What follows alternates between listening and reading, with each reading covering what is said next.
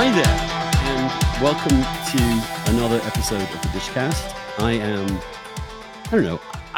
I'm just thrilled to have an old friend come on the podcast and talk about what is another fantastic book, Michael Lewis. I don't know, I can't really introduce him, except that he is, let me say this, and he will demur, but I think he's the best nonfiction writer in America.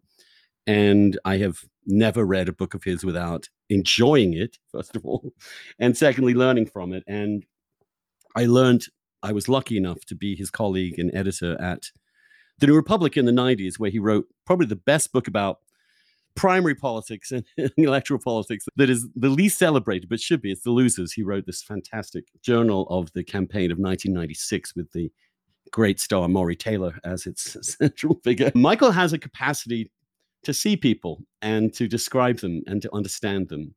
And all his nonfiction is really a story of individual people and how they're grappling with the challenges that life throws up at them. And that was certainly the case in this new book. Now, why has it gone out of my head? Pandemic, that's what it's called? No, it's called The Premonition. The Premonition, that's what it is, right. The Premonition, because this plague that we're going through was very well forecast. It was predicted, it was seen, it was understood. We even had a president brilliant enough of George W. Bush to take a book home for the summer, read it on the flu of 1918 and realize that something had to be done about this. So, Michael, tell me, how did you, first of all, manage to figure out the story and produce it in the amount of time necessary to capture that we're still in this plague and to understand exactly how some people did try and prevent it and who didn't? So it actually wasn't that hard. And it wasn't that hard because I realized at some point that the story was how we responded at the beginning. And whatever happened at the end, that it was the beginning that interested me, the sheer ineptitude. And in particular that, it wasn't just me. It was a big study had been done by the Nuclear Threat Initiative well before the pandemic to gauge the preparedness of all the societies on Earth for just this threat. And they spent millions of dollars and used hundreds of experts and assembled like a league ranking of who was best prepared for a pandemic or who had the resources, was what it really was, to deal with the pandemic threat. And the United States and the United Kingdom finished 1 and 2. And it was just intriguing to watch those two societies completely fail at the outset when they had all supposedly the cards were completely stacked in their favor. So that had interested me in the first place. So I knew I wasn't going to have to wait to see how this thing played out, that my story would be over by kind of May of last year. And the other side of it was, it's so character-based. I think maybe more than any other book I've written, it is driven by these almost fictional-like characters. They get those kind of dimensions.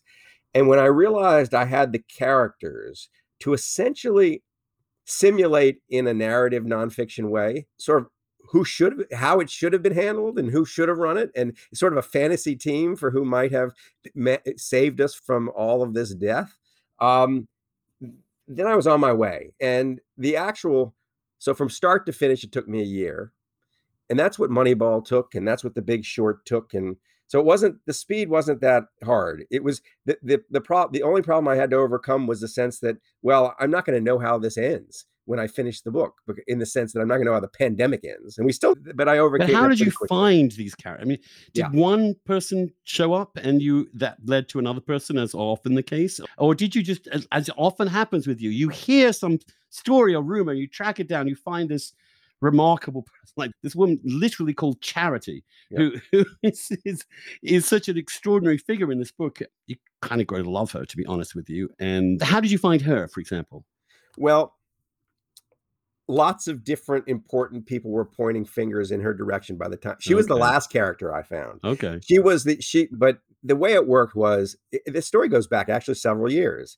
Several years ago, San Francisco money manager arranged to have dinner with me because he was convinced I needed to write a book about a biochemist named Joe, who was about to take the helm of the Chan Zuckerberg Biohub. Mark Zuckerberg's money with Priscilla Chan's brains was going to create this thing.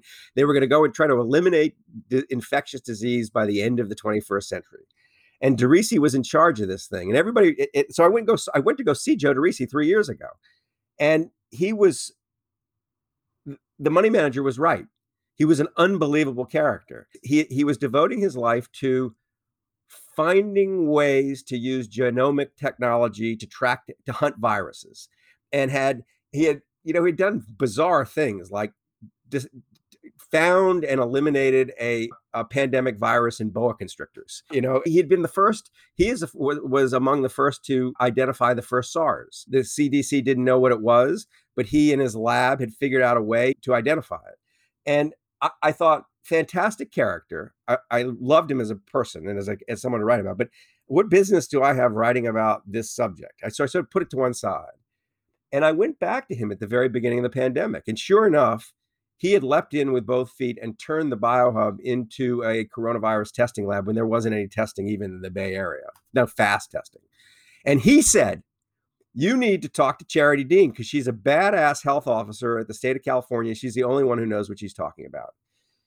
And you're right. Charity Dean is the soul of the book. And the trick of the book, to the extent there is one, is to take this seemingly unimportant person, like her status is low, and elevate her to the role of main character, which should have happened in the pandemic. What should have happened is some really competent local public health officer should have been front and center, because these are the people who, since we've had health officers who have been charged with managing disease outbreaks.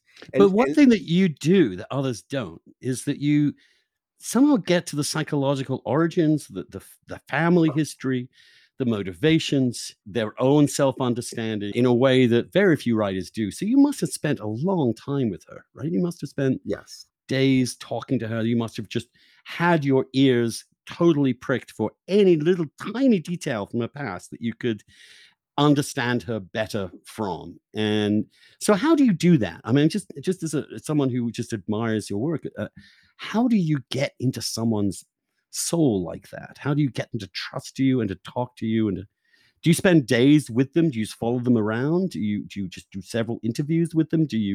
How do you do it? It ends up being a relationship that's not like a reporter subject relationship, Yeah. in the sense that I have to immerse myself in their lives to the point where they kind of forget I'm there. Yeah. So with Charity, she was in Sacramento, I was down here. I would drive up there and spend 3 or 4 hours with her in her house, and she would explain to me what was what. But the subtext of the first few sessions was, do I trust this guy? And I had to explain to her why I was interested in her, because she was a little perplexed. She just thought, mystified. No one else was all that interested in her. And why I thought I could tell a story through her eyes. And she said after the third session, she said, I've got to make a decision of whether to trust you or not. I'm not good at doing things in a half-assed way. And I've decided I'm going to trust you. Now, we went all over the state together. She had to take me back to Santa Barbara, where she'd been a local health officer. And we spent a week touring her past life and visiting the scenes the places where the scenes unfold that are in the book unfolded. And I asked her at some point, this is really apropos of your question, kind of 6 months into this relationship, I said, well, what are you making of all this? I really have you have become a main character in effectively a novel. I've had to, and she has said to me at one point, you now know me better than either of my 2 ex-husbands. She wasn't saying that much, but it was right. But it was saying something. And she said, a couple of months in, I thought to myself, nothing about this man's process inspires confidence. And I said, well, I said, well, why? She said, well, you weren't tape recording anything. You were scribbling notes every now and then, but I couldn't tell you what you were scribbling. You were asking me the same questions over and over again. And from their point of view, I think it does get a bit weird, because you do have to ask the same questions over and over again because you get different answers, and you want to make sure. And so she was, I think, from her point of view, it was her experience tells you a little bit about my process, that the experience of my subjects, it ends up being a strange experience because they end up letting a total stranger into their lives in a way they don't let their most intimate relationships into their lives. And at the end of it, in some ways, I know her experience better than she does. But I had to do that because I had to nail to the page this person whose whole life was designed to run the pandemic. She had spent her whole life doing exactly the things that one would do to contain this virus at a national level, and no one would let her get to the problem. And the whole life was important. It wasn't just she was a health officer in California. It was that when she was a little girl and growing up in an evangelical community in rural America, that she heard about plagues from the Bible and became obsessed with viruses and aimed to study microbiology when she went to college. All that stuff becomes important. And That's why reading it does feel like reading a novel, and it doesn't have the usual journalistic distancing or pseudo objectivity. It tells it well. The good thing about, interesting thing about this book is the form actually follows the argument, because what you're saying is that these are the people that could do it, and but inevitably, here are a couple of questions, because you didn't quite persuade me, to be honest with you. Now we're with Andrew Sullivan looking at my first draft at the New Republic. Go ahead. Well, when I looked at your first drafts, I was like, Jesus, how could this be improved? But I'm not saying it, but here's the thing. How can someone with that level of experience somehow do the job of the head of the CDC, or do the job of and have the skills to run an entire massive organization like that? They have to. Isn't their strength being at the local level rather than being higher up?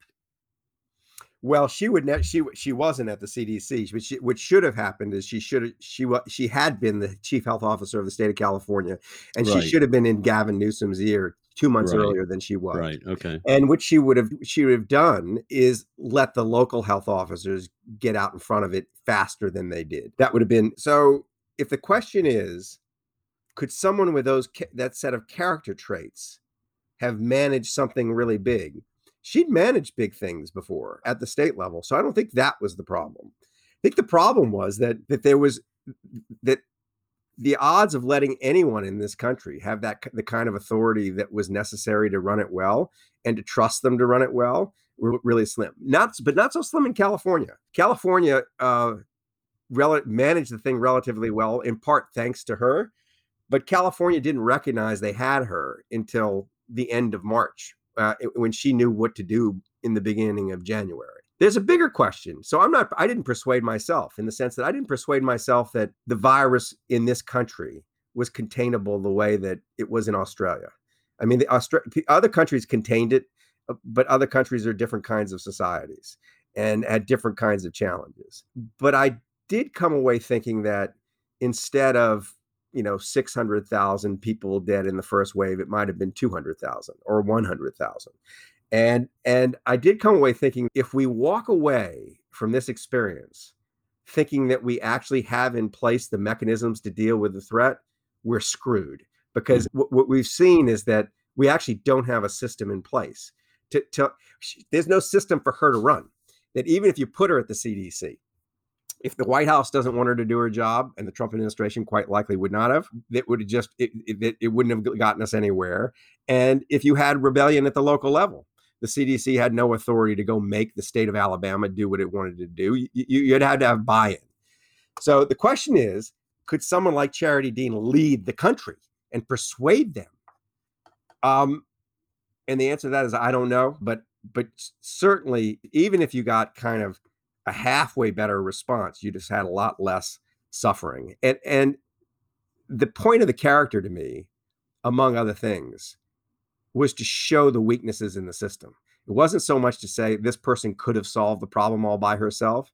It's more, this person is dramatizing for us the difference between the system we need in order to deal with the threat and the system we have. And you can see, because of her experience going back a decade, that the problem isn't just Donald Trump.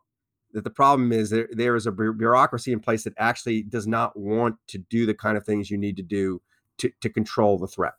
Well, the problem is that, I mean, I would counter by saying maybe the problem is that this cannot be countered, really, that there are some forces in human history and in the world which are very, very hard to contain. If you look at, you talked about Australia as a success story. They now have the military policing the streets to prevent people from moving anywhere. And they have 15% vaccination. They are under military control, basically, for the indefinite future. They have no freedoms. They have no ability. So the vaccination is a whole nother story, but do they have 15% vaccination because they don't have vaccine or because the people won't take it? Because they don't have vaccine, I Right. think, Yeah. and because they didn't act quickly enough to procure the vaccine and to buy it. This is the whole distinction between the EU and the UK, actually, in this. The UK actually found a person rather like Charity, this woman who just was I asked, can you fix this? Boris asked her, he knew her from someone else, and she said, sure, I'll. And she went out and bought, had no, given a massive budget, she went out and got it all. And Right. that's how, so she saved the British in many respects. However, I wonder whether I want to be Australia. I Well, wonder whether if your sole goal is restricting this disease and you have no other goal in mind, you could shut us all down, put us all. I mean, but a well, society can't operate like that. I disagree that you're sort of posing it as a choice between freedom and health. And that if you let the so but that's not the way this thing plays out. That if you let the virus run, you lose not just your health but also your freedom, because people hide in their houses. I mean, the places in this country where the economy was less damaged were the places where the virus was better controlled, and because there were more restrictions in place. So California did better economically than Alabama. And at least in the I haven't paid that much attention to Australia the last couple of months, but at least in the first wave, the first year, Australia had enormous freedom because they controlled the virus. People were going to rock concerts without masks. So it wasn't that, oh, you can choose to either have your freedom or your health. It was you get both or neither. And if you let a really dangerous virus loose, you don't need the military to lock people inside their homes. Nobody's going to come out. Well, they do now in order to prevent people from socializing or going on dates or any of the other things that make life worth living. They have to now. They have the military policing these things. Also in the UK, they have this they had very draconian social distancing and masking and all the rest of it. I'm count me skeptical about this, and I feel that. Do you think skeptical in the sense that you really think that nothing could have been done? There was nothing strange about the United States having 4% of the world's population and 20% of the deaths. That you really think there's nothing to be done to at least bring the United States in line with the rest of the world, and that we were kind of doomed to end up in the position we were in, and that all the death was inevitable? No, I don't think I'd go quite that far. I do think that the ability to take America and instigate a national, which is what you have to have, federal lockdown very, very quickly. Well, you have to do this very, very quickly. In fact, a matter of days at the beginning makes a huge amount of difference. Yep. And I just don't think once it had gotten in, for example, we had a whole bunch of US nationals coming back from China in the very early part of the epidemic, there was no way you were going to be able to control this, given how infectious and transmissible it was. You could have restrained it some more, but we did. I mean, also, if you look at 1918, there was no such massive attempt to shut down the entire society. That's new. What Charity was proposing, what other people were saying, never been done before in plagues, which is shut down the entire economy, keep everybody inside. Shut down is now that's not what they were proposing, but to introduce some of these interventions they were proposing, and it does. California and New York make an interesting case studies. The difference to the outcomes. California and New York got to 100 cases at the same time. California shuts down, New York doesn't, and you have this carnage in New York that California escaped. The San Francisco Bay Area managed this thing about as well as any place in the country, and actually better than most other countries. And the disruption to the economy was, it was disrupted, but not nearly as badly as a lot of the other places. My point is that what you're saying actually sort of suggests my point, that the massive difference between New York and California, the way the federal system operates, the way that Americans in particular are perhaps the least organizable people. That's exactly. So this is true, that we are not organizable people. And it is hard to imagine with the society as it is now, someone standing up in the White House and getting everybody to behave in the same way. That's true. But that doesn't mean someone shouldn't try. Well, look at Britain. They did try, right? They fucked up the very beginning. They didn't, like, no government, basically, except for those that had more warning. Australia had more warning. It hadn't really gotten in there by the time we figured out what was happening. In general, when I looked at plagues in the past, now, of course, we have much less knowledge back then, so on and so forth. But no one quite ever anticipates a plague when they need to, which is before it really happens. Except we did. Except that George Bush brought together this team of doctors who hammered out this plan. But when push comes to shove and you suddenly get your first case, the psychology of that, or your second case, is always to dismiss it, or is always when you're presented, if you're a prime minister or president, I mean, you're presented with, we have 10 people who could die of this, and we don't know where it's going. Should we shut down the economy right now? Should we shut down? Should we have a lockdown? Blah, blah. That would have been the right thing to do.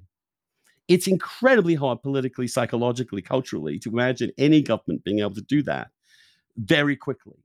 We look at Boris and they fucked up at the very beginning, but then they had this massive and very well done and enforced social distancing, masking, all of it. Rally around the NHS, national unity, don't do anything wrong. And they still dealt with a massive death toll from it. And they got the vaccines early. So what I'm saying is, the other thing is, if you shut it down, or you try and shut down transmission, you're basically slowing it down. Which gives it more time to mutate, gives it more time to get past. No. That's not how the science works. That the mutation only happens if it's replicating. And so, if you're slowing it, if you're slowing it down, you're reducing the number of transmissions and you're reducing the amount of replication. But you are extending the length of the possibility of replications. Well, you're giving yourself time to get to the vaccine or to get to treatments. So that if you would you have rather have wound up with COVID in April or December? You would rather have it in December because they would have treated you better. Would you rather have it in December or the following April? Well, the following April, because then you'd have a vaccine in you. I understand. I absolutely understand that. And I totally accept. I was in favor of them. And I'm in favor of the lockdowns. Right. I wore my mask. I stayed inside. I did nothing. I'm particularly nervous about it for all sorts of personal reasons. My lungs are shitty and I have HIV and all the rest of it.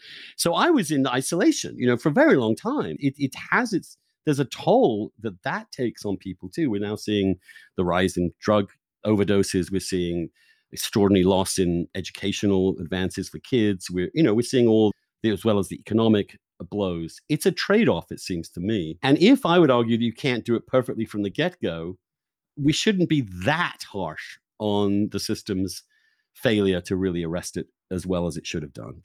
And for my mind, the reason America is so much worse is partly because it's America, and America is just not corrallable the way that smaller, less freedom-loving, more coherent societies are.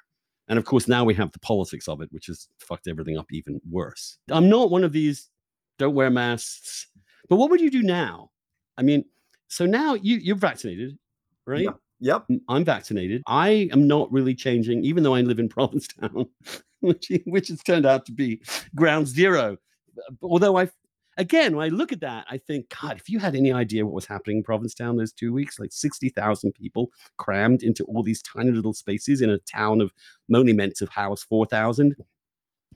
God knows how much sex, God knows how much partying, God knows how much discoing, God knows how many, underground basements and so on. And we got, out of 60,000 people, 800 people got something like 800, of which 7 were hospitalized and no one died.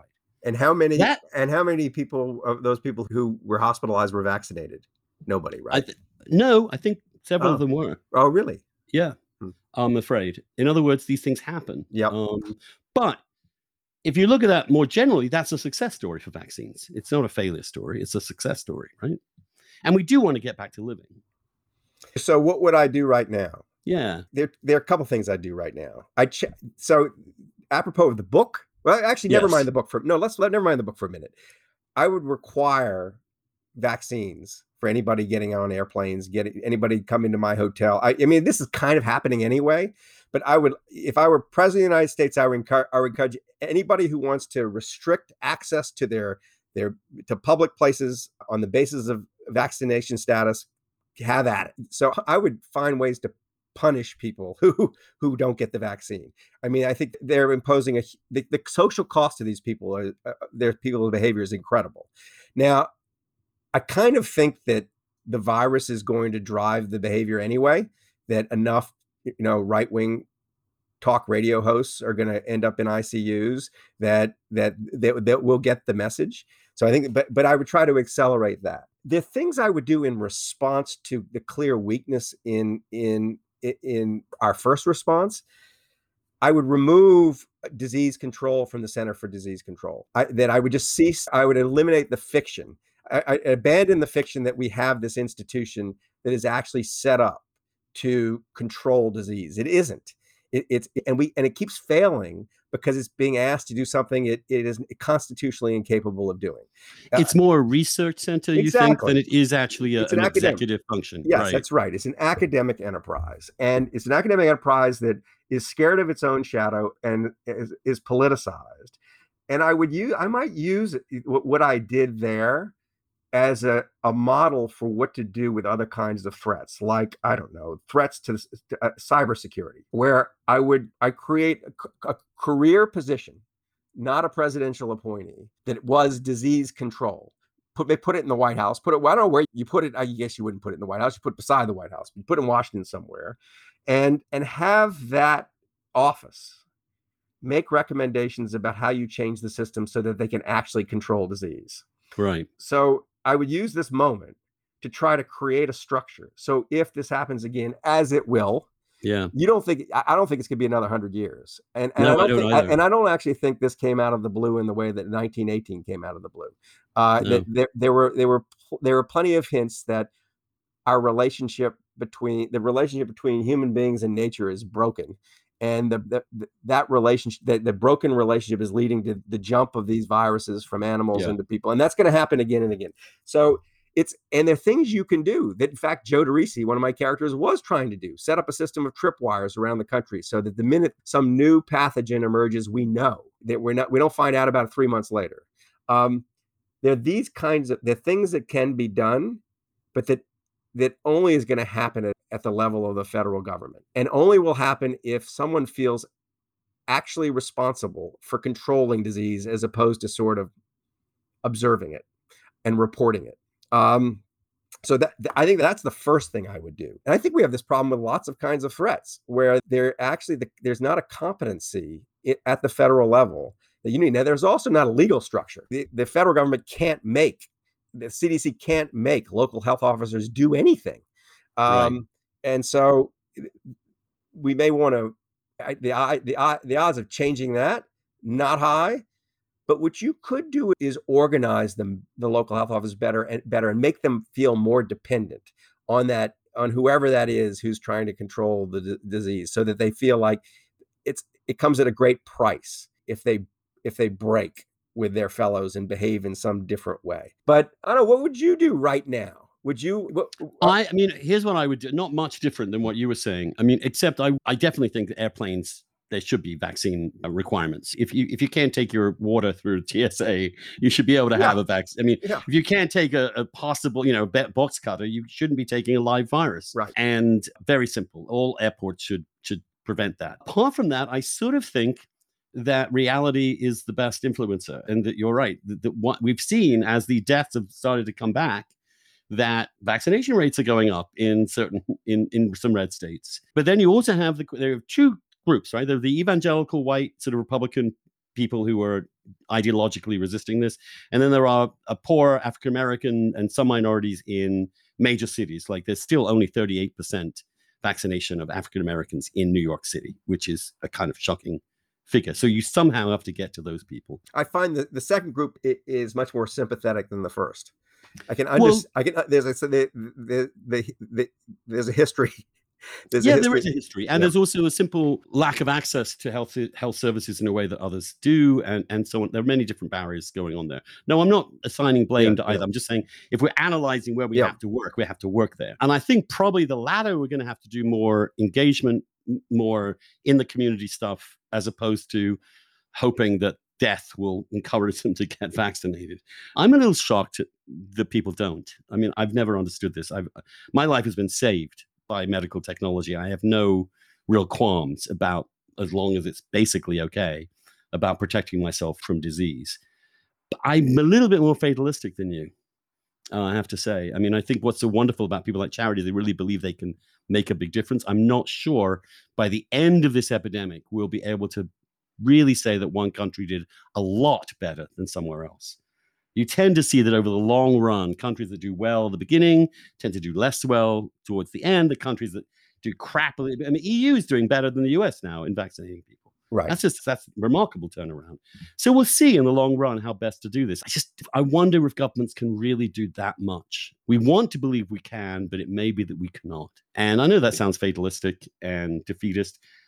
In my own life, I've done everything I can to prevent getting this. Well, But I'm not putting a mask back on walking outside. I'm just not. I'm sorry. No. It's indisputable that governments can do things that make a difference, because governments have been doing things that make a difference. It's just at the local or state level. I mean, they've been pretty radically different outcomes from place to place because of the different policies. But they're all connected, and the people travel and move. It's very hard. It's absolutely true that the vigilance of one local government is undermined by the indifference of another local government. The incompetence of one government costs everybody. That's absolutely true, and it's true at the global level as well. I mean, the United States could have behaved perfectly, and it still would have been at the mercy of how well Mexico managed it. Absolutely true. However, it's true that other people's incompetence or indifference makes it virtually impossible to contain a virus, but it doesn't make it. But to blunt the damage that the virus causes, you can still do that. Would you rather have gone through this pandemic in some Florida county, or still be going through it, or in Santa Clara County here in California? I mean, that's a no-brainer. It's intelligently run here and responsibly run here, and it's not there. And you are safer here than you would be there. It's true you're not completely safe, or as safe as you should be, but governments have made a big difference. And they also, this is one of the interesting insights that my characters who go to the Bush White House generate when they go back and review what happened in 1918 was just that your fatalism is a little unwarranted, because if you go back and you can go back and see that different cities had different outcomes based on the timing of the interventions.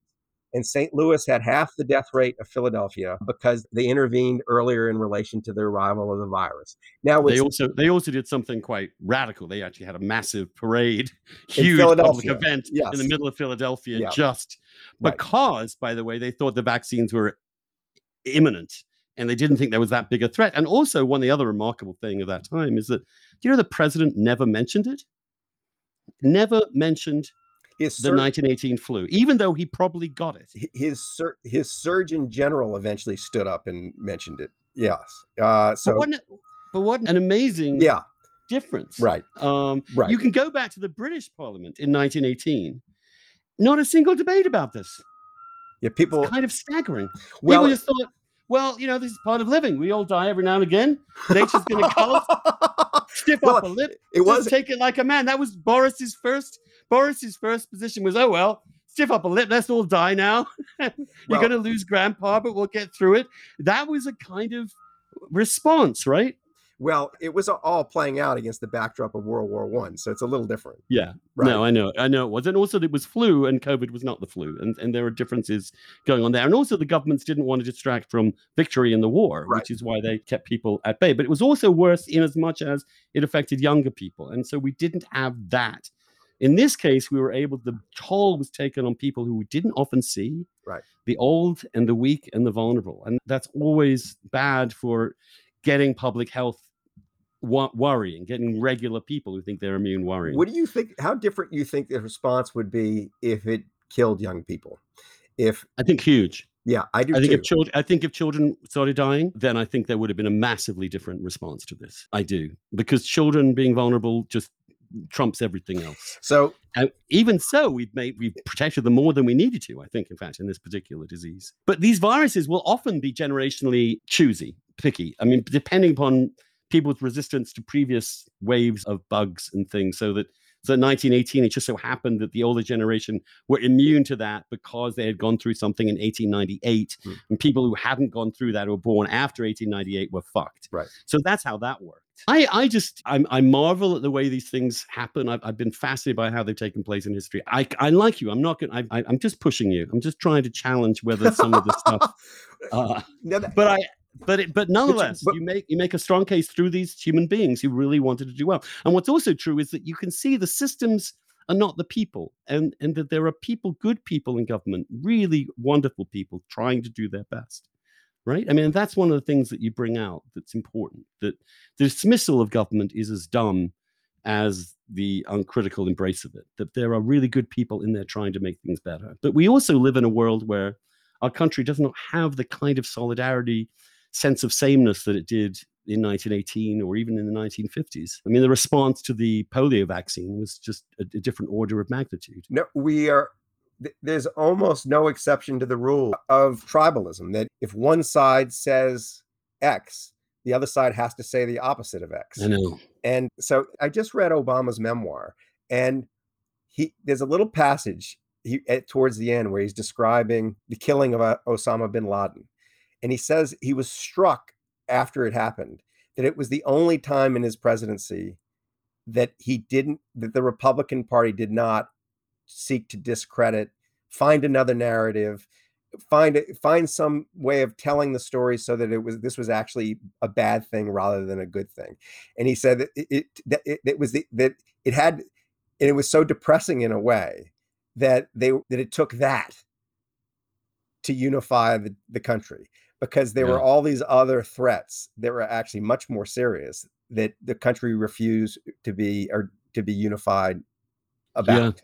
A house divided against itself cannot stand. And you see this exposed, the politics of this exposed our vulnerability. We'd rather die. Yeah. Literally rather die. So I concede a point. Concede a point. So I went up when I was working on the book, I wandered some of the Republican counties in California. And Shasta County which has been trying to secede from California for 20 years and form the state of Jefferson, the free state of Jefferson. But Shasta County was in full revolt, and to the point where even when we were supposed to be locked down, the restaurants were completely full, no masks, nothing like that. And one of the leaders of the revolt watched his mother die of COVID. And you might think this would shake him up. Instead, he called the coroner and asked the coroner to change the cause of death on the birth certificate. So it is interesting just how. What is that, Michael? I mean, what is that? That is so deep. It's hard to disentangle. I can't explain it. It's partly the power of narrative, that once you start telling yourself a story about the way the world is, it's much easier to sort of shape the facts to the narrative than to change the narrative. And it's partly the power of us versus them. When it's me versus you, and something happens that might be good for you, I've got to prevent that thing from entering our world, my world. Right. So, I mean, but you see that kind of thing, and it does make you wonder how much death has to happen before people change their minds. Yeah. And I just, one other thing about like your justified skepticism about the ability of the American government to actually coordinate and organize the American people so that we don't all die when a new pathogen arises. It is worth asking, not now with Australia, but in the beginning, the first year of this thing, why it was that, Cambodia, Australia, Japan, why these countries were able to really blunt the effects of it, to really take the edge off, to minimize death the way they did and illness, and why we weren't. And is this a necessary part of the American experience, or is it something we can fix? And my characters are obviously less skeptical than you they are all very hopeful that there are things that can be done. I'm somewhere between you and them. But it's something we at least have to face up to. That we at least have to face up to the fact that we failed. Yeah. And that there was a path to success, and that we had all the resources at our fingertips to succeed, and we didn't succeed. So we may just want to be a losing team for the rest of our lives, but we ought to just acknowledge that's what we are, that we didn't win this in any way. except we had the resources to acquire the vaccine. We won that. Just not the ability to get it in everyone's That's arms. right. I mean, what is it? What do we look like to the rest of the world? The rest of the world is starved for vaccine and dying to take it, and we're drowning in it, and we don't want it. It's despicable, is what it is. I mean, Yeah. I can't imagine that it doesn't generate just contempt for Yeah. people here. There's a kind of smugness and lack of reality to people here, and I agree with you. I'm pushing you because I'm just broadly more skeptical of the ability to do all this. I want to end by just giving you the chance. You've written this book, you've been doing all the media for it, and you have just experienced something that I think almost no human being wants to experience. One of the worst experiences possible. You've lost a child. Incredibly sudden and difficult thing. Is there anything that you drew from that? Anything that has come from that that made you reflect on this disease or the world or your life or your work? Well, I'm going through the hardest thing I've ever gone through in my life, and I can't even think of what number two is. And my 19-year-old daughter, Dixie Lewis, was killed in a car accident on May the 24th. So a little more than 2 months ago. She was with her boyfriend who was driving, and nobody was drunk, and no one knows why. They crossed a double yellow line and went straight into a truck. And she had such a gift for living, and she was loved as much as a human being can be loved, and she knew it. And it's been an absolutely gutting experience. And it's an interesting thing how you respond to such an experience.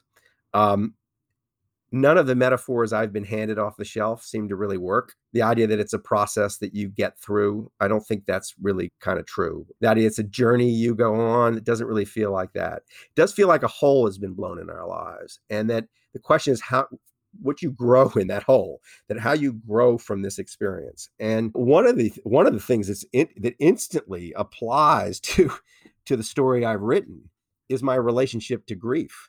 I mean, I've never known grief like this. And we are in a grief drenched period in our history. I mean, that I wrote about it in an abstract way in The Premonition. One of my main characters, Carter Mesher, who essentially created the pandemic plan that the United States didn't use, but Australia did to save lives, watched his mother die of COVID. I describe his grief, but when I was describing his grief, I didn't feel his grief. I tried, and I tried to make the reader feel it, but now I feel it. I know what this feels like, and no one should feel it. Of course, we all will feel it. No one should feel it. So that's one way that Dixie's death has already kind of changed my relationship to something I've just written. And it's changed my relationship to other people. It's been interesting to be admitted as a citizen to the kingdom of grief. That I have lots of close friends who have suffered devastating loss and who have up till now kind of been reluctant to talk about it with me because they sensed in me someone who might not completely understand what they had lost. Now it's all coming out. Everybody wants to tell me the story of the loss of their brother or their mother or their child, and in a way they didn't before. I have this new relationship to this emotion that is a new, very painful emotion. But I got to tell you, Andrew, I mean, this little girl, I mean, we have 3 children. All of them were pistols. She was full of life and had a great life ahead of her. And it's very hard day to day when you know the last thing you're going to do before you go to bed is think of her, and the first thing you're going to do when you wake up is think of her. And I'm trying to make that pain something. I mean, I don't want to say positive, but I want to use the pain to grow, and I want to use the pain and her memory to be of some use, because otherwise you're just in a dark place. And so I'm working with it. I don't know where this ends up. I'm better off than I was 2 months ago, but I feel my life just permanently changed. Yeah. I think the loss of people young is more acute than in ways than losing people old, for the obvious reason that they seem to have so much in front of them. And to lose a child is unique. It's unique. There's this other thing. This particular grief, I suppose all grief it's exhausting. And I've been asking myself, less exhausting than it was a month ago, But I've been asking myself, why do I feel so depleted? And I think it's because, that I think your mind is maps a kind of reality at any given time, and your mind has you kind of have an imagined future, and the child's in that future. You can't imagine a future without that child. The natural order of things is I go first. You can imagine that your mind is already working to prepare you for the death of your parents. And from a very early age, you kind of think, you that will happen. And when it happens, it will be sad, but you kind of prepared yourself for it. Your mind did not prepare yourself for the death of a child. And so that you're, what I think is happening is like, it's like when your computer freezes up because it doesn't have the RAM to deal with whatever it's trying to do. That you're simultaneously getting through your day and rewriting this imagined future. And it is it's a it's a it's not just a painful thing, it's a depleting thing. But I guess that, my daughter, my eldest daughter Quinn, and I have been compiling lists of things that make us feel better, and the lists are getting longer. And one of the things, interestingly, that makes me feel better is I was afraid that I might not want to write again, and I feel not that way at all. I feel like that's going to be an important part of kind of getting through this, is and probably writing about this. When I was young, I went through a large amount of grief watching people I loved die very young.